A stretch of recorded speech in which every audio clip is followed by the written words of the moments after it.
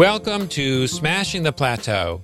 We help you get unstuck so you can do what you love and get paid what you're worth consistently. I'm your host, David Shriner-Cahn. What do people say about you? It's always a strong reflection of what kind of leader you are.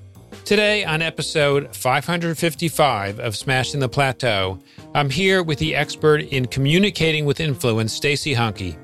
I'm going to ask Stacey how you can use the tools of influence to improve your desired outcomes for yourself and for your clients. You can find out more about Stacey along with all of our previous episodes at smashingtheplateau.com. Are you building your own business after a long career as an employed professional? Listen to our show Going Solo, also found on our website, smashingtheplateau.com. Now let's welcome Stacey Hanke. Stacey is the author of the book Influence Redefined, Be the Leader You Are Meant to Be Monday to Monday. She has trained and presented to thousands to rid business leaders of bad body language habits and to choose words wisely. She's worked with leaders at FedEx, Nationwide, Boeing, and Oracle. She's a certified speaking professional, a valuable accreditation earned by less than 10% of speakers worldwide. Stacey, welcome to the show. Thank you. I always love doing this. And thank you for trusting me with your followers. Oh, it's great to have you on. You know, influence is such an important topic. And there's a lot of attention that's paid to influence. And a lot of people are trying to figure out how to do a better job with their own influence. So with that in mind, let's start off by talking about influence. And in particular, why do most individuals believe that they're more influential than they really are? That question always shocks a lot of people, David, when they first hear it. If you dissect it, you think about when we communicate, especially now in this virtual environment, or even when you're in person, we go off of how we feel to determine the level of influence that we have. And so many times I've heard consultants, coaches, leaders say to me, well, when I feel good, I'm good. Or when I know what to say, I'm good, I'm effective. And I want your followers to be really careful with that. Your feeling and your thought around easy or not easy does not mean you have influence. And we constantly, there's a big disconnect, David, of how we feel rather than how everyone else perceives us. And I mean through your body language and through your messaging.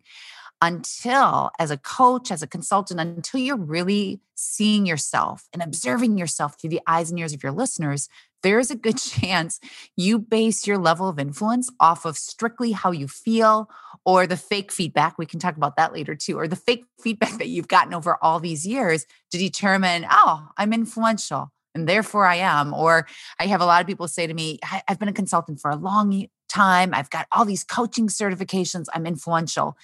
And not until you really get a chance to see what everyone else sees and experiences you. But that also has to be consistent every time you show up. So how do you emulate what your followers see, hear, experience, and feel about you so you can understand how influential you really are? Yeah, baby steps. And then I'll give you a big one. The first one is we've got to start asking for real feedback. When I say real feedback, David, I don't mean, good, nice job, that was great, because that'll get you nowhere in life. But really finding people that are honest with you, which usually are your family members, your closer friends. You ask them what they think about how you communicate, or you can be even more specific and say, what do I do or say that gives you impact, makes it worth your time having a conversation with me? That's step number one. You got to ask for that feedback. So you can make a connection of, wow, that's how they perceive me. But when I speak, this is how I perceive myself. The second one, when you're really ready to take a big step, and I think as a consultant and a coach, you should be doing this because of the type of work that you're giving your clients, is video and audio recording yourself. When you start really listening and hearing and seeing through the eyes and ears of your listeners through that video playback, you'll make changes. But you'll not just make changes in the moment, David. You'll make changes whenever you're working with your clients. You'll recognize, wow, I'm going down the wrong lane here, or I'm saying too much. Without those video and audio playbacks, we just walk around life guessing what our clients are experiencing. I guess being on a podcast is probably a good way to do it. Of course, I was just going to say that, right? I mean, we're recording this. Every podcast that I do, I listen to it. And I listen to it in two segments. I first listen to it just to listen to it. Then the second time I listen to it, I'm really paying attention to how I felt in the moment of that conversation versus what reality states, which is the recording. Third time I watch it, David, or listen to it, depending if video's on or not, I really pay attention to the word choice. Where do I have opportunity to say less? Where do I have opportunity to have more brevity?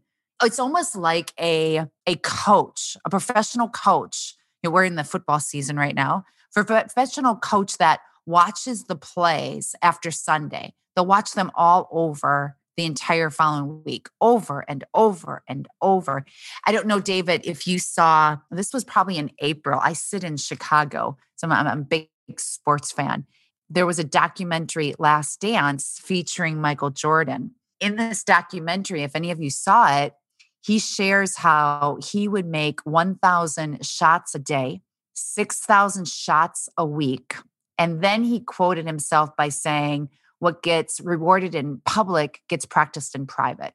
And I think as a coach, as a consultant, you owe your clients to make sure that the best of you shows up every single day. And that's where you really don't get that unless you're doing those audio and that videotaping process and playback. Stacey, I also have a question about real feedback, which is, one of the challenges when we ask for feedback is getting people to really be honest so that we can improve. And I find, I sometimes catch myself when I'm responding, even to simple surveys that I'll get in response for making an online purchase, or, companies that provide customer service frequently send an automatic survey when you're finished with the service call. And I find myself thinking, how honest should I be when I respond to these things? And these are companies where I don't really know anybody personally. Right. Right. And then when you're dealing with somebody like a consultant or coach, it's a very personal relationship between the consultant and the client, or the coach and the client. How do you get your people that are in a position to give you feedback to be honest so that you can improve? Yeah. Prepare for the feedback. I always share the story how my two sisters, David, are part of this company, which can be a good thing and a bad thing when it comes to feedback, because your loved ones, they will always tell you what they really think. What we will do is they will be silent observers on some of my client calls. Prior to the call, I will ask them specifically to give me feedback on, I'm trying to practice more brevity, or I'm trying to make sure that I'm communicating with empathy. Will you watch for that? Will you listen for it? Whatever it is that you're willing to do the work around. That way, when you can ask for the prepared feedback, or you can prepare for the feedback, you're more likely to get feedback that you can develop off of. Well, then after the call, David, I spend maybe 2 minutes with my sister on the phone who was giving me the feedback behind the scenes silently. And she tells me how it is. And, she's not afraid to be honest and tell me what's working, what's not. That's one way. Now, another way, I'm thinking as a consultant or a coach, if you've got, whether it's someone in your personal life or your professional life, you have a conversation with them, they can also interactively coach you. For example, David, if you and I did this, I would say to you, David, I'm trying not to start every sentence with the word so. Every time you hear me do it, would you tell me? And that's another way that you can quickly get the feedback, but also quickly increase your self-awareness to change an old pattern to create a new habit.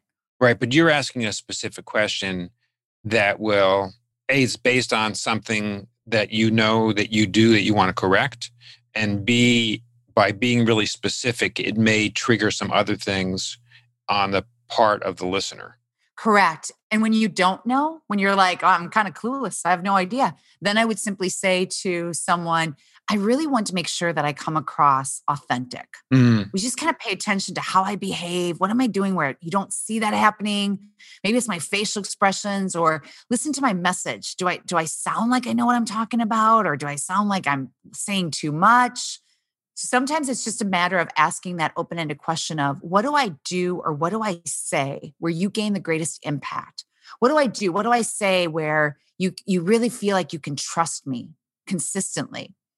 So it's identifying, what do I want to improve? And if I don't know specifically what's preventing me from getting to the next level of influence that I want to achieve, then it's more of that broad open question of, What do I do that you really like? What do I do that really annoys you? Yeah, those are good questions. And then from there, David, you still you still get to decide, do I take the feedback? Don't I take the feedback? Because sometimes feedback is the gift you don't want to receive and they tell you anyway.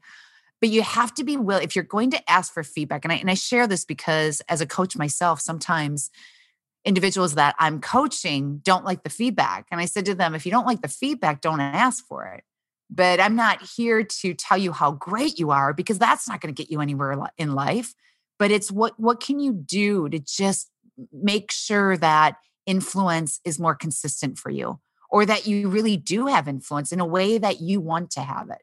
Well, I find that a lot of consultants and coaches are either afraid to ask for feedback or Right. just don't ask for it frequently enough. And I wonder if it's because, well, as a coach, as a consultant, if a client hires you, they're hiring you for your knowledge, for your experience. When I coach individuals, obviously now all virtually, I will say to them right up front that I learn just as much from you as my goal is for you to learn from me. In order for this relationship to work, because I'm giving you a lot of feedback, I'm open to it. You need to give me feedback on what's working for you. What don't you like that I'm doing? And that's probably where I've gained the greatest growth, David, outside of the coaches that I hire and the mentors that I hire throughout the year. I've learned so much from my clients. And sometimes the harshest feedback that I've gotten from clients was that part of the business that we knew we needed to be more innovative, but we didn't know how. We knew that we needed to offer another offering, but we didn't know how, or we didn't know what that was. To me, as a consultant and coach, you are in one of the best careers because you get to grow for free by just listening to your clients and what they're saying, what they need, what's not working. That is so true. It's so true. Stacey, as a consultant, how can you use the tools of influence to help your clients? The feedback and the practice and the accountability are what I refer to as 3 key drivers. And I would really, if influence is something that you see is a need, as a consultant, as a coach, you see that whatever you're coaching them on, that influence is a big part of it that's preventing them. It's the obstacle for them. And I bring this up because let's just face it, any leader who can communicate with influence, that's a true skill. Without that, I find there's other problems in the company and on their team, in themselves, is really open up to include having them being open to you asking or giving them feedback around how they show up, how they communicate with their teams. Is it their communication, their body language, their messaging that's preventing them from having the influence that they really could have? Is it not so much them, or is it their team that doesn't have influence? Is there a way for them to ask for feedback, to ask their team on what's working, what's not working? But I think no matter what your expertise is, your clients, I guarantee if you pull back the curtain a little further, that there's probably an issue there of how they communicate, whether that's verbally and non-verbally. And I think that, David, it's raised the bar in this virtual environment because for whatever reason, virtual etiquette has taken a side seat. I was sharing with a client last week that everything on how we communicate, the challenges, our strengths, those were all there pre-March. This virtual environment has just magnified it. And I think you can really give your clients a gift by giving them some feedback around how influential are they during your mentoring, during your coaching, because however they behave with you is always a strong reflection of how influential are they with their teams. And I believe that influencing others to take desired action is the primary role of anyone who is a leader, whether you're the company leader or you're a leader of a team or a project. So understanding something about influence is really important. Yeah. I mean, that's always a true test of a leader's influence is their followers. Who follows them? What does everyone say? I was going to say in the company office, but right now it's all virtual, right? But what do people say about you? It's always a strong reflection of what kind of leader you are. Because I think I've always said this for years, David, you can be the smartest person in your industry. If you cannot communicate in a way that people can follow you, understand you every step of the way, trust you to take action, does it really matter how smart you are? Yeah, it's really true. I love that. What do people say about you? That really is an important indicator. Oh, it's so true. And I look over the years of doing this work. There'd be a lot of times that the individuals that I would coach would say to me, I love you and I hate you all at the same time. And when I would ask them, well, let's focus on the hate part, they said, you tell me the truth.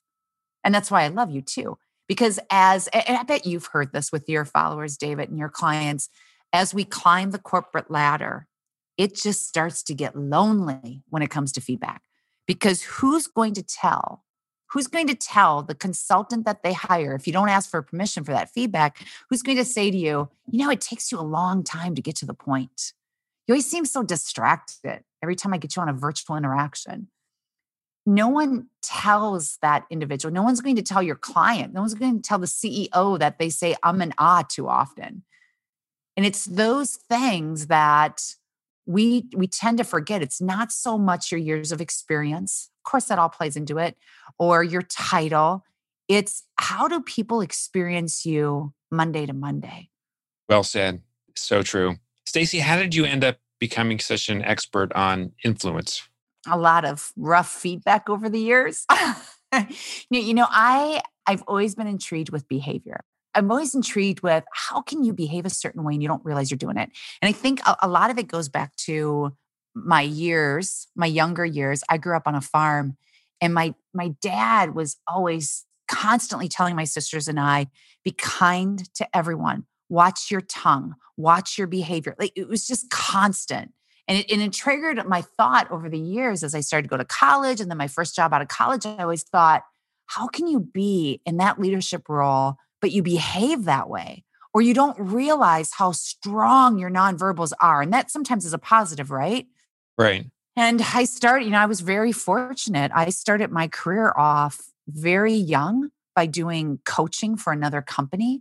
I did a lot of hiring of professional speakers to speak at our large events. So I would hang on to their shirt tails, David, and I'd have them coach me. I was in my early 20s at that point. Wow.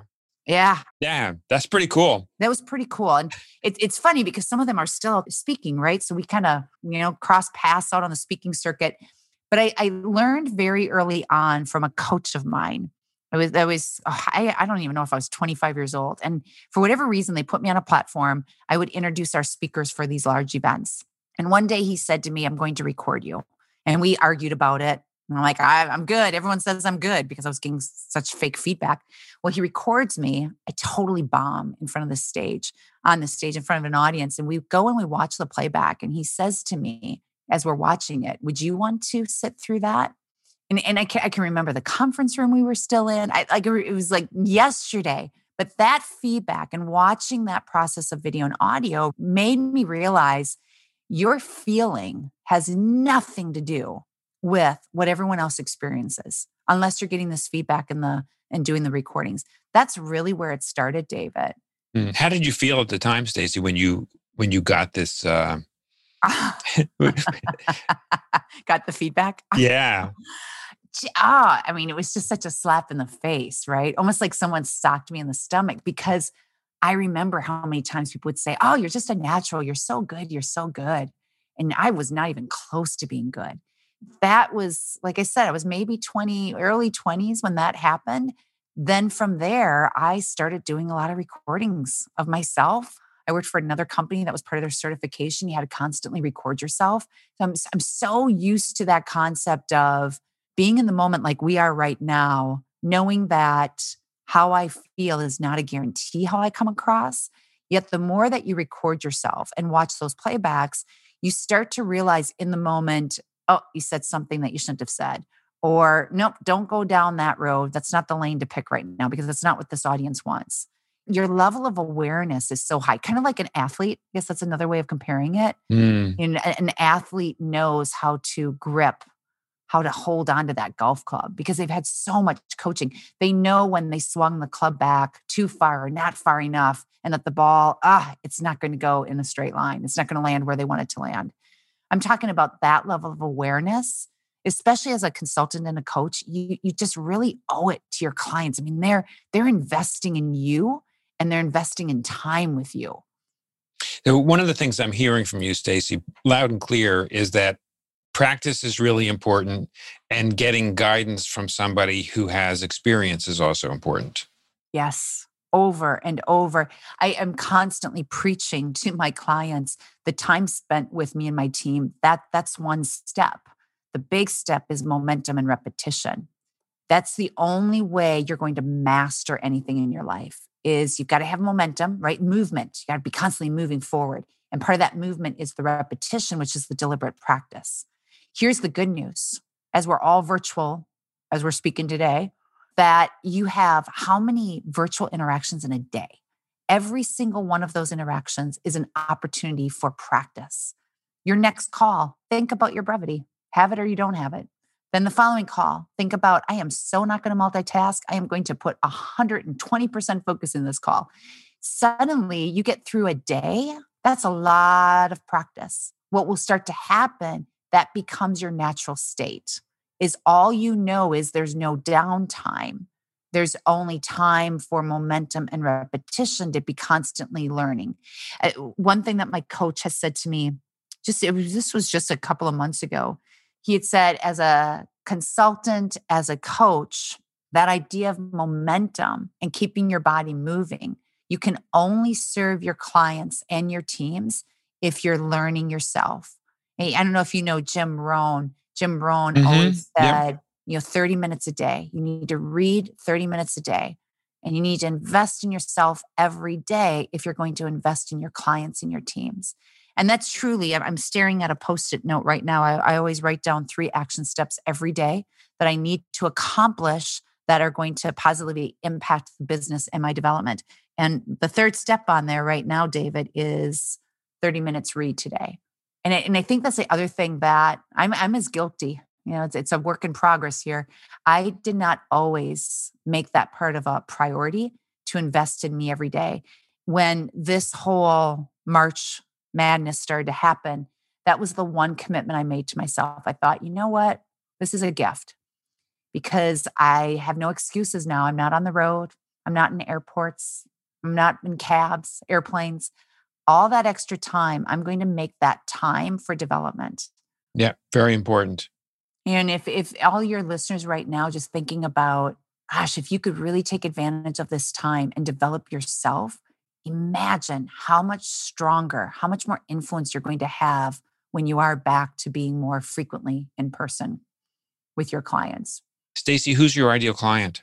Oh, someone who is open, who is willing to work hard. Like you probably are getting it, that I don't hold back.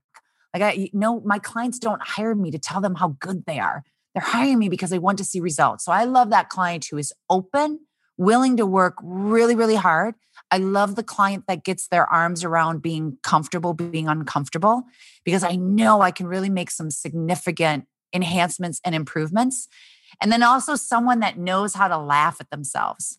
I like to have a good time while I work 24/7. That I like the person that has that sense of humor and knows that even though this sounds really silly right now, or I feel really silly, I'm willing to do it because I know it's going to get me to the other side.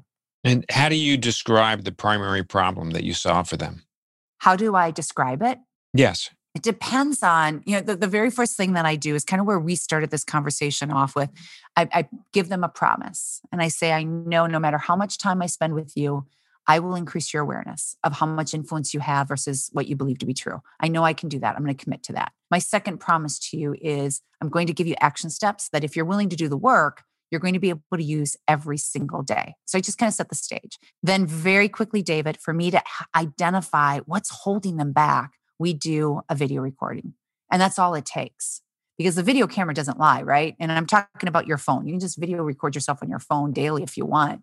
Then based on what I see them do on that recording, based on what they told me initially, what they want to accomplish, I identify the gap. Well, if you want to come across more trustworthy, when we watch your playback, here's where the gap is. And that's where we're going to give you some actionable items that you're going to be able to deliberately practice every day if you want to. So Stacey, if somebody wants to improve their influence or perhaps access any resources you may have that will help them or get in touch with you, where's the best place for them to go? Yeah, we have stepped it up big time, David, during this time because our goal really is I just want to be able to help from afar. And this virtual interaction stuff is not it's not easy for anyone. So obviously you can go to our website, which is my name. It's Stacy with an EY at Stacy HANKEINC.com. Second, we're all over social media. I purposely every week, sometimes bi-weekly, David, depending on the week, I just shoot a really quick, short video with any type of tip recommendation on influence, and we post it on our YouTube channel as well as on LinkedIn. Sounds good. We will put this in the show notes. Stacy, I want to thank you so much for taking the time to join us today on Smashing the Plateau and share your insights. My guest today has been expert in communicating with influence, Stacy Hunke. Stacy, thank you again for joining us. Oh, you're welcome, David. Take care. When you visit the Smashing the Plateau website at smashingtheplateau.com, you'll find a summary of each episode along with the links we mentioned on the show. Today we learned how you can use the tools of influence to improve your desired outcomes and much more. Remember to subscribe on whatever platform you listen on and leave a review if you can. Thank you for taking the time to listen to our show. I'll see you on our next episode.